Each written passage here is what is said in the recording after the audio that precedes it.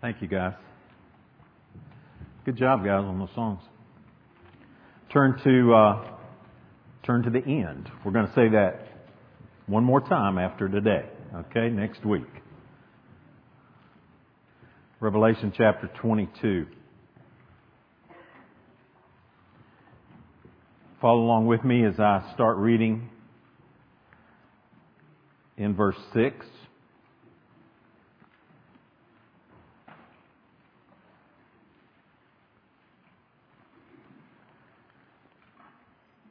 Revelation 22:6. And he said to me, "These words are trustworthy and true. And the Lord, the God of the spirits of the prophets, has sent his angel to show his servants what must soon take place. And behold, I am coming soon. Blessed is the one who keeps the words of the prophecy of this book. I, John, am the one who heard and saw these things. And when I heard and saw them, I fell down to worship at the feet of the angel who showed them to me. But he said to me, 'You must not do that. I am a fellow servant with you and your brothers the prophets, and with those who keep the words of this book. Worship God.' And he said to me, 'Do not seal up the words of the prophecy of this book, for the time is near. Let the evildoer still do evil, and the filthy still be filthy, and the righteous still do right, and the holy still be holy. Behold, I am coming soon, bringing my recompense with me, to repay each one for what he has done. I am the Alpha and the Omega, the first and the last, the beginning and the end. Blessed are those who wash their robes, so that they may have the right to the tree of life, and that they may enter the city by the gates. Outside are the dogs, the sorcerers and the sexually immoral, murderers and idolaters, and everyone who loves and practices falsehood. I, Jesus, have sent my angel to testify to you about these things for the churches. I am the root and the descendant of David, the bright morning star. The Spirit and the bride say, 'Come.' And let the one who hears say, 'Come.' And let the one who is thirsty come. Let the one who desires take from the water of life without price. I warn everyone who hears the words of the prophecy of this book. If anyone adds to them, God will add to him the plagues described in this book. And if anyone takes away from the words of the book of this prophecy, God will take away his share in the tree of life and in the holy city which are described in this book. He who testifies to these things says, 'Surely I am coming soon.' Amen. Come, Lord Jesus, and the grace of the Lord Jesus be with all. Amen." Let's pray. Lord, we just thank you for this good final word that comes in this amazing section of Scripture. Lord, teach us today through this word. Create in us a clean heart, O God, and renew in us a right spirit. Help us to hunger and thirst after you, Lord Jesus. And thank you that you promise to quench it. You promise to fill us. You alone satisfy. Lord, help us, I pray, to worship you today. And I pray that in Jesus' name. Amen. We throw that word around a lot, don't we? That word worship. You've heard it read, and we've sung of it today several times. And as Danny and Darlene were sharing about these angels, these heavenly messengers that we see so often in Scripture, and we see more of them in the book of Revelation than we do in any other book.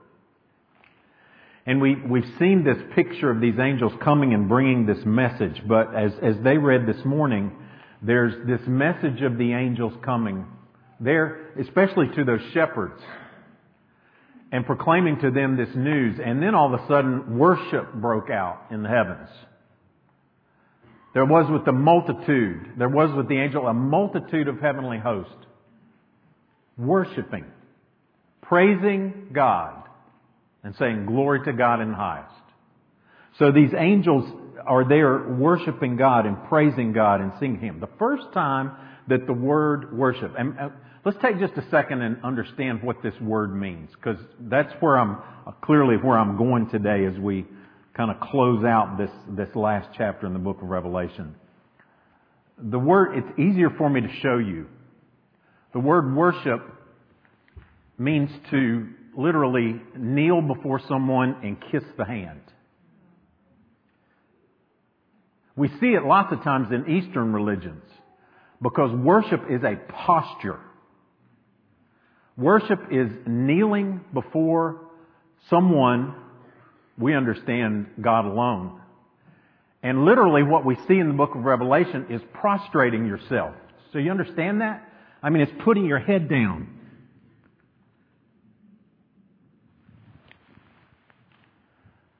That's what worship is. It's a posture of the heart, but a posture physically too, I might add. One that we often miss in our culture and in our understanding. We worship God in our Barcalounger, or in our recliner, or on our couch. And often our heart is as casual as our backside. But that's not the picture we see in Scripture. And so worship is first seen, as Danny and Darlene were referring to a minute ago, or excuse me, JT was in that particular sense. The first time you see this word proskuneo, it comes from the word where we just prostrate ourselves, lay out before someone. The first time you see that word is in Matthew 2:2, where the wise men said, "We have seen His star in the east and we have come to worship Him." And it says later on that they presented their gifts and they worshiped Him. Interestingly enough, the next time you see that word is in Matthew 4. And this time the word comes from the lips of Satan. "All this I will give you," he says to Jesus as he's tempting him in the wilderness, "if you will fall before me and worship me." And there, set before us, is the whole picture, I think, of what we see in Revelation. What we see before us is a question of worship. Who is worthy and who is going to cause us to fall to our knees? Will it be the world, what we'll see later on in Revelation as the whore of Babylon and the beast and the dragon and the false prophet? Will we fall before them and worship them because they, like the father of lies, Satan, says, "All this I will give you if you will kneel before me"? Or will we follow the pattern of Jesus, where He says, "Be gone, Satan. It is written, you shall worship the Lord and serve Him alone." So there in the early part of Matthew, we see this word, we see this concept. It's really not until Revelation chapter 4. It's alluded to one other time in the letters to the churches. But the real place where we see the word worship first time is in in Revelation chapter 4. I'll refer to that in just a minute. But it's alluded to all the way through the letters to the 7 churches. Do you remember that? Let's just recap this. All of this is just leading up to this last. In Ephesus, the church was tempted by this group called the Nicolaitans, who were tempting them to worship idols, who were tempting them to culturally worship instead of scripturally worship. The church that we see next, the church in Smyrna, is commended because they've been faithful in the face of the tabernacle, if you will, or the Jews who really aren't Jews because they've added to God's Word, and they've been faithful to stand up against that. The third church that we see there is Pergamum, and they are being led by those, or at least being influenced by those, in the ways of Balaam. And Balaam in the Old Testament led the Israelites to compromise. Worship God and worship idols. The fourth example that we see in the letters is Thyatira, who tolerated this false prophetess named Jezebel. Of course, Jezebel is infamous for leading Israel to worship idols, to bow before the gods of Baal. The next church that we see in Revelation is the church in Sardis. And the problem with Sardis was they were asleep. And they really weren't aware of the dangers that were creeping into them. The subtle influence of idolatry that permeated their culture is permeating ours. Philadelphia.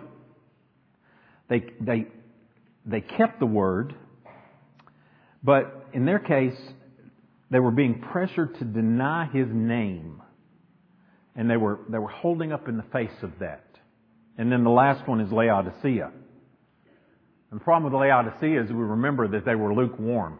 They were half-hearted in their worship. They were tolerating that which they shouldn't tolerate and not emphasizing that which they should. So worship is not specifically mentioned in those letters to the churches, but it's running throughout. That's the whole point there. Don't compromise with the world. Worship God alone. Serve Him alone. Don't listen to the lies of the culture that I will give you all this if you will kneel before me. And so then as we get into the book of Revelation itself, this word of prostrating oneself, bowing before the Lord. Turn back to Revelation chapter 4. We're taken into the throne room of God here in Revelation chapter 4. And just listen to the description that we have that comes to us there. I'll start in, I'll go in verse 6. And before the throne there was, as it were, a sea of glass like crystal. And around the throne, on each side of the throne, are 4 living creatures, full of eyes in front and behind. The first living creature like a lion, the second like an ox, the third creature with the face of a man, the fourth living creature like an eagle in flight. And look at verse 8.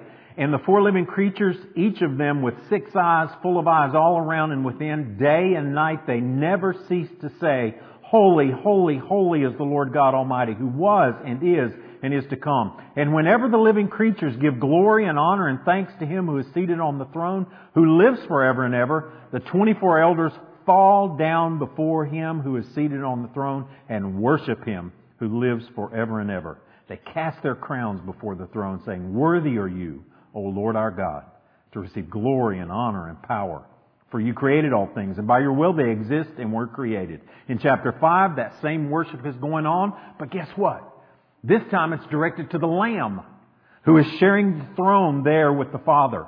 And they sing the same song. Worthy are you to take the scroll and open its seals. Worthy is the Lamb who was slain, it tells us there. And they worship Him. Look at verse 14. And the 4 living creatures say, Amen. And the elders fall down and worship. There's a lot of getting up and down in heaven. There's a lot of it going on here. They fall down and worship. In chapter 7, this beautiful scene is joined by people from every tribe and tongue and nation, which Jason read to you a few minutes ago. They fell on their faces and they worshiped God, it says in verse 11. Praising Him, singing and saying His attributes. It's a beautiful picture there in chapter 7. In chapter 9, it changes. It changes. Oh, there's still the kneeling. There's still falling prostrate before someone. But in chapter 9, what we see is that the hard, impenitent, unrepentant heart of those who worship the beast, of those who follow the dragon, it says in verse 20, the rest of mankind who were not killed by these plagues did not repent of the works of their hands, nor give up worshiping demons and idols and gold and silver and bronze and stone and wood, which cannot see or hear or walk. They did not repent of their murderers or their sorceries or their sexual immorality or their thefts. So worship. That's a center of Revelation. Will you worship Him who is seated on the throne, or Him who lies and says, all of this I'll give you if you'll just kneel and follow me? And here this hardened, idol-worshipping heart will not repent, even in the face of all of these plagues, in the face of all of this judgment. And in chapter 11, for the first time, we see rising up out of the bottomless pit the one behind it all. Satan came face to face with Jesus in the temptations. Here He's more subtle starting out. And this beast that rises up from the bottomless pit we see here in chapter 11, who makes war against the followers of the Lamb, who comes against them and kills them. And we see him more and more, but listen, take heart. Even in chapter 11, where the beast rises up out of the bottomless pit, that chapter is bookended by worship. Proper worship. Look at the beginning of chapter 11. Here's this picture of worship that's going on there in that heavenly throne. And in 11:1, then I was given a measuring rod like a staff, and I said, and was told, rise and measure the temple of God and the altar and those who worship there. There is a place of worship.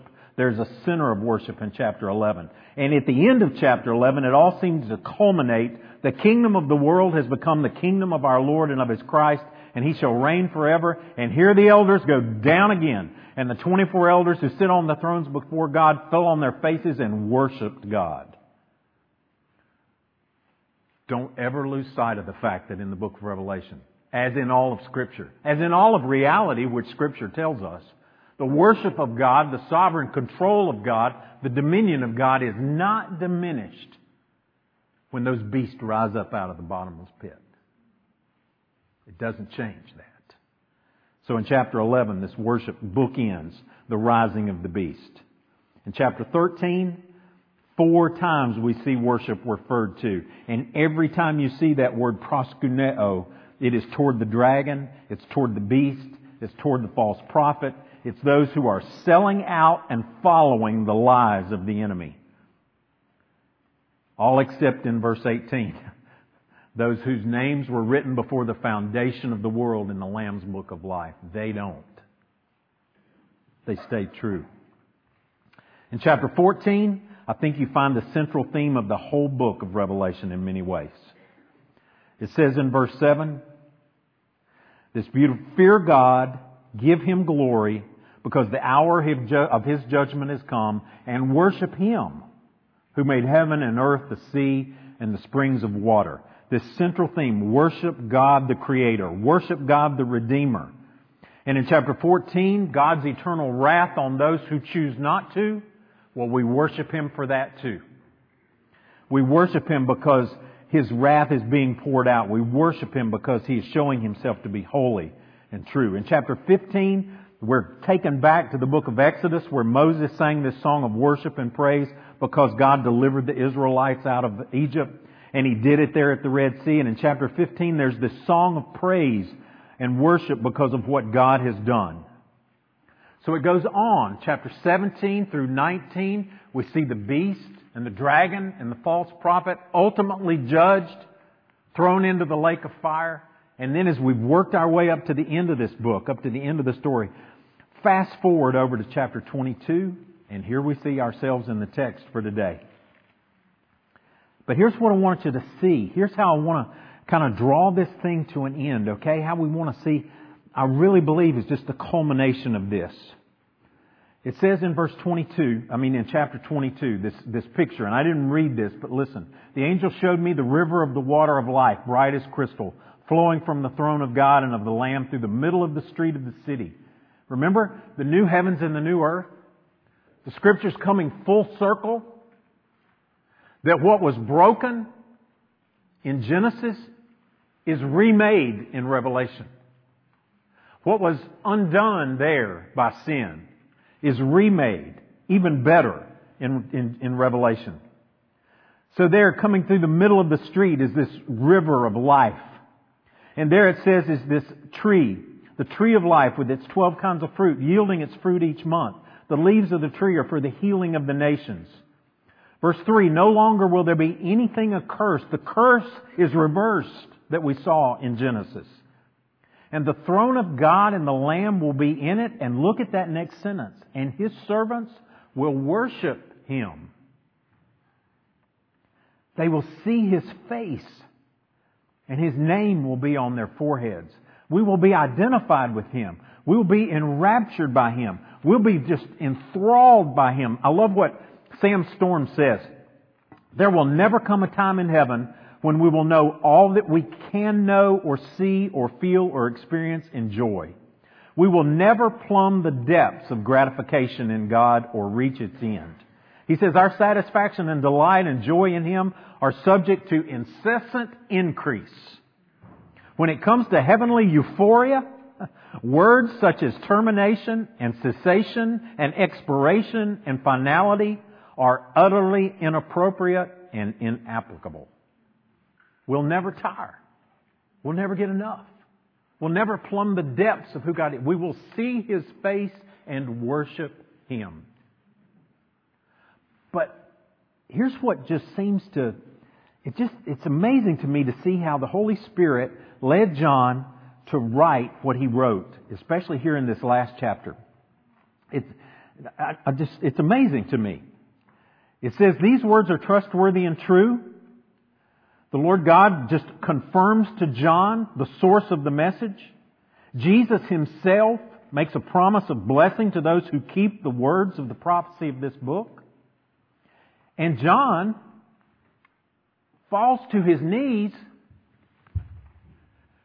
and worships the messenger, the angel.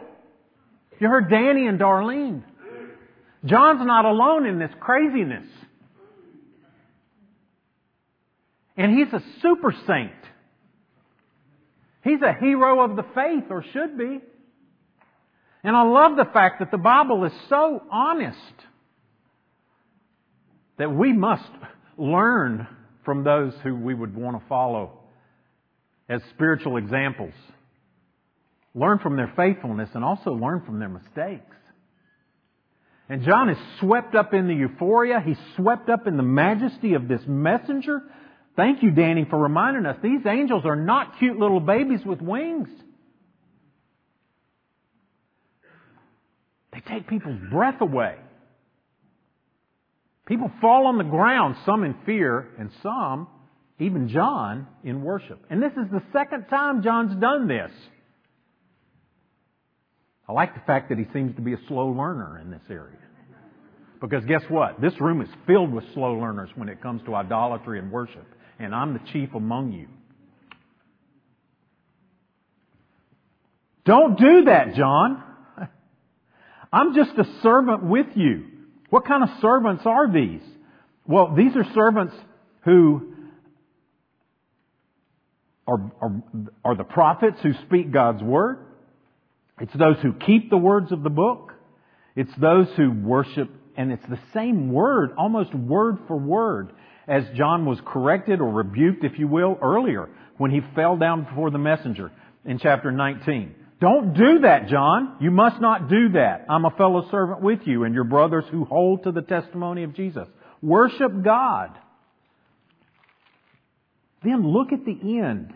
I warn everyone who hears the words of the prophecy of this book. If anyone adds to them, God will add to him the plagues described in the book. And if anyone takes away from the words of the book of this prophecy, God will take away his share in the tree of life and in the holy city which are described in the book. What is that? It's just amazing that we find those words and it is a reference.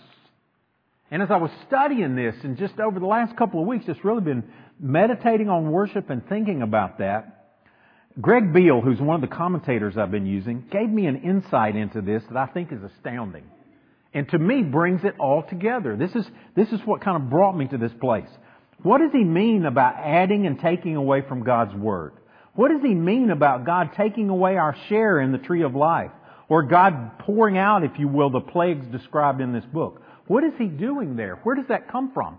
It comes from the people of God in the Old Testament who were about to enter into a promised land with water flowing and milk and honey. They were flowing into this land that had been promised to them. And God gave them direction. God gave them instruction. He said, if you're going to go in and partake in this land that I'm about to give you, you need to understand what it means to worship, what it means to walk with me. Turn over to Deuteronomy.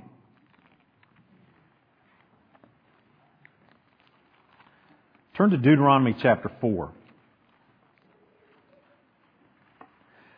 Here's what Beale says.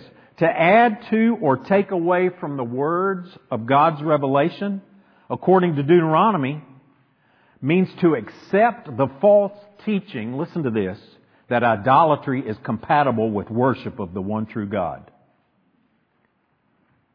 To take away from God's Word or to add to God's Word is to accept the lie that you can do that you can worship God and worship the world, or worship the world's ways, or worship the world's idols at the same time.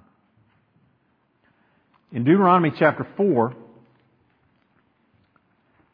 Moses gives this command to the people in chapter 4, verse 1. And now, O Israel, listen to the statutes and the rules that I am teaching you, and do them, that you may live and go in and take possession of the land that the Lord, the God of your fathers, is giving you. You shall not add to the word that I command you, or take away from it, that you may keep the commands of the Lord your God that I command you. Your eyes have seen what the Lord did at Baal-Peor. For the Lord your God destroyed from among you all the men who followed the Baal of Peor. The context is key everywhere you read Scripture. Keep that in mind as you study God's Word. And the context of this command that comes in chapter 4 is that of idolatry. Don't take away from God's Word by saying that you can worship God in ways other than He has said. And don't add to it in the same manner. Look at Deuteronomy chapter 12. In verse 29, Deuteronomy 12:29, when the Lord your God cuts off before you the nations whom you go in to dispossess, and you dispossess them and dwell in their land, take care that you be not ensnared to follow them after they have been destroyed before you, and that you do not inquire about their gods, saying, how did these nations serve their gods? That I may also do the same. You shall not worship the Lord your God in that way. For every abominable thing that the Lord hates, they have done for their gods. For even they burn their sons and their daughters in the fire to their gods. Verse 32, everything that I command you, you shall be careful to do. You shall not add to it or take away from it. To compromise is to take away or to add to God's Word. It was so in the Old Testament as they got ready to enter the Promised Land, and God said, if you want to know the blessings that I have for you, don't take away or add to the Word by compromising in your walk with me or your worship of me. And so I believe, as with all of the book of Revelation, we cannot understand it properly unless we have that Old Testament context from which it comes. And so John has this, the Holy Spirit has put this on his heart and on his mind. And even as John is tempted to worship that which is good, but not best, John, don't take away from the holiness of God by worshiping that which is not God. Don't add to glory which God will not share by trying to give that glory to someone or something else. And so worship is flowing throughout the Word of God, and it's flowing throughout this final section of God's Word. There in the garden, Satan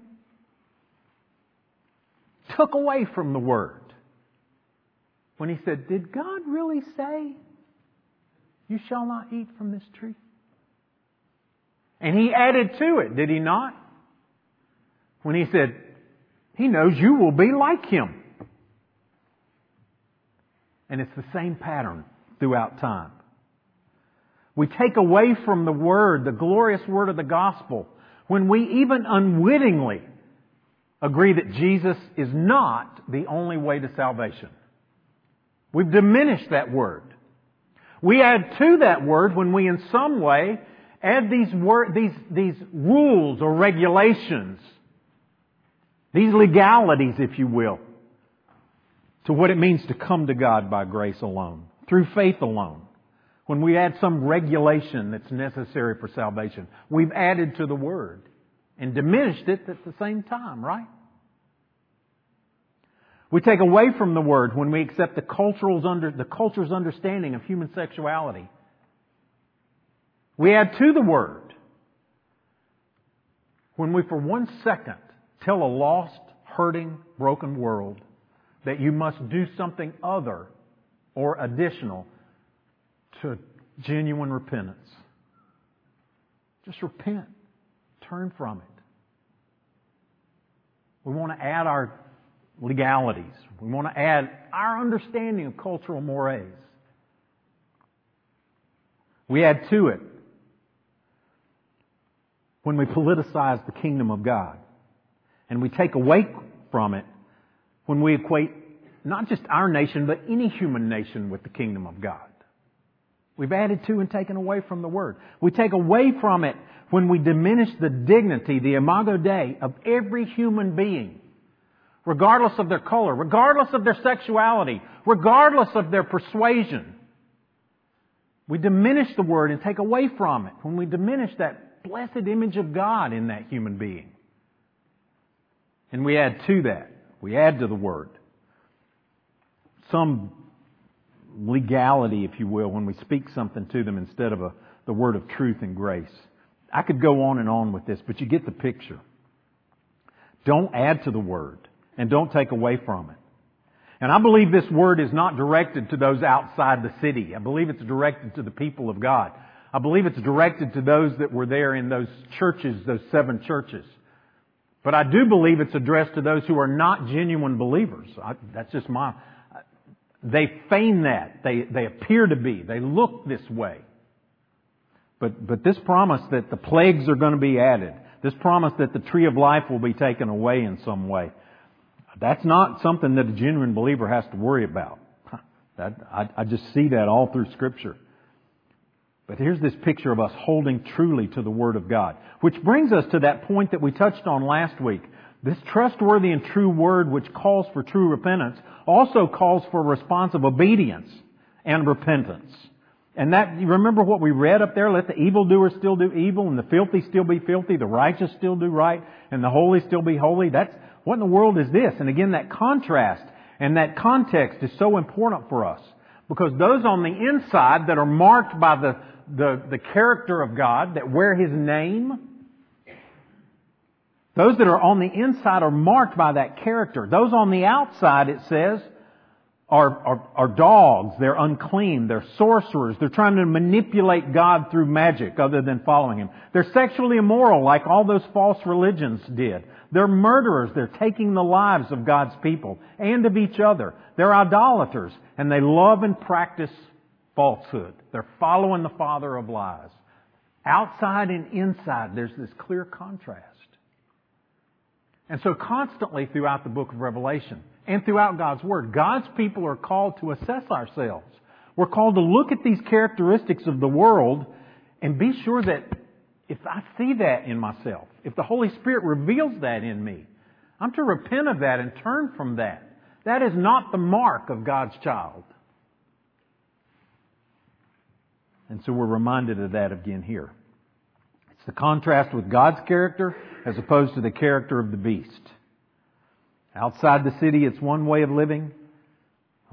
Actually, by this point, they're not really living at all in that sense. They're just under the eternal damnation of God.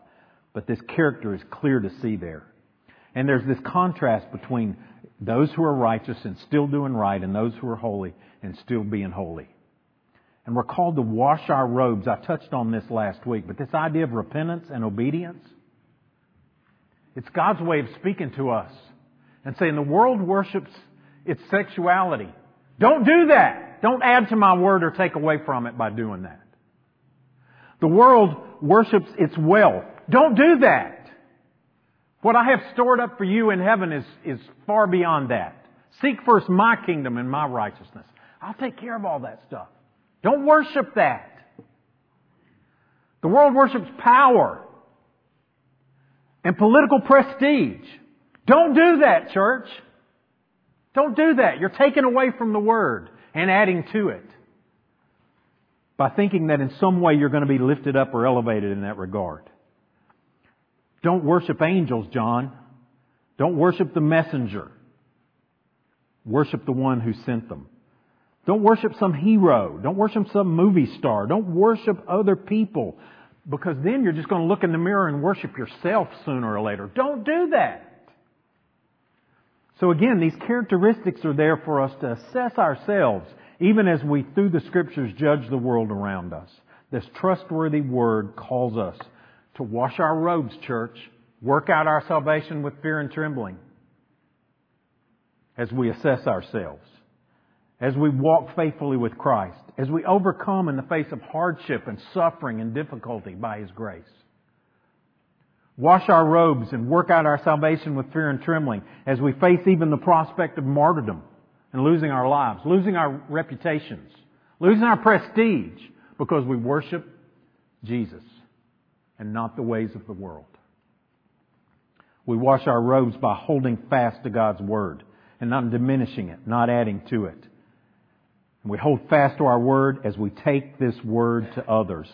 Look at verse 17. The Spirit and the bride say, "Come." And let the one who hears say, "Come." And let the one who is thirsty come. And let the one who desires to take the water of life without price. Have you heard that before? Have you heard that reference before? We should. In Isaiah 55, "Come, everyone who thirsts, come to the waters. He who has no money, come buy and eat. Come buy wine and milk without money and without price. Why do you spend your money for that which is not bread, and labor for that which does not satisfy? Listen diligently to me, and eat what is good, and delight yourselves in rich food." And God goes on with these amazing promises throughout chapter 55. Anyone who is thirsty, come. The Spirit and the bride, it says, say, "Come." Jesus stood up on the last day of the great feast, it tells us in John 7, and He stood up and cried out. Can you just hear this? All this clamor, all this stuff going on there in the temple. All of this worship, all of this going on during this great feast. And Jesus stands up, and I believe the way John relates it to us, stands up so that He's high above others. He's in a place where He can be seen and He's prominent. And He said, "If anyone thirsts, let him come to me and drink." Part of that whole worship was the pouring out of water. And Jesus said, "If anyone thirsts, let him come to me and drink. Whoever believes me, as the Scripture said, out of his heart will flow rivers of living water."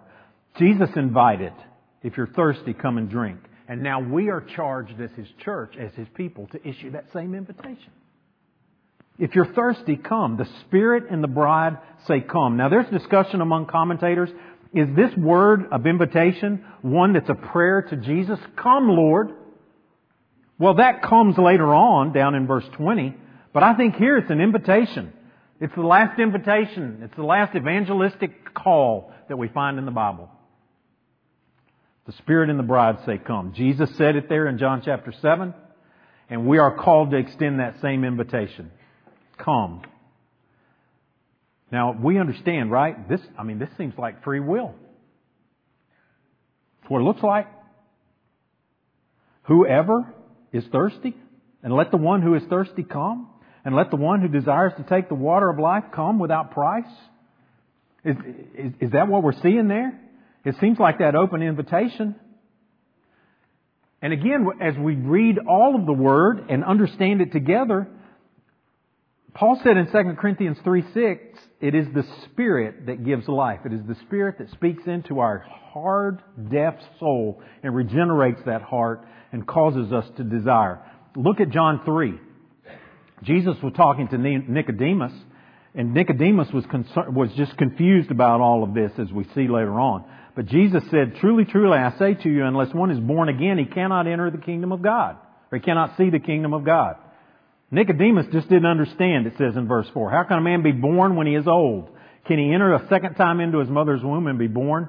And Jesus answered in verse 5, "Truly, truly, I say to you, unless one is born of water and the Spirit, he cannot enter the kingdom of God. That which is born of the flesh is flesh, and that which is born of the Spirit is spirit. Do not marvel, Nicodemus, Jesus said, that you must be born again. It is the Spirit who gives life. It is the Spirit who works in us to make us thirsty." So yes, the Spirit works in our hearts.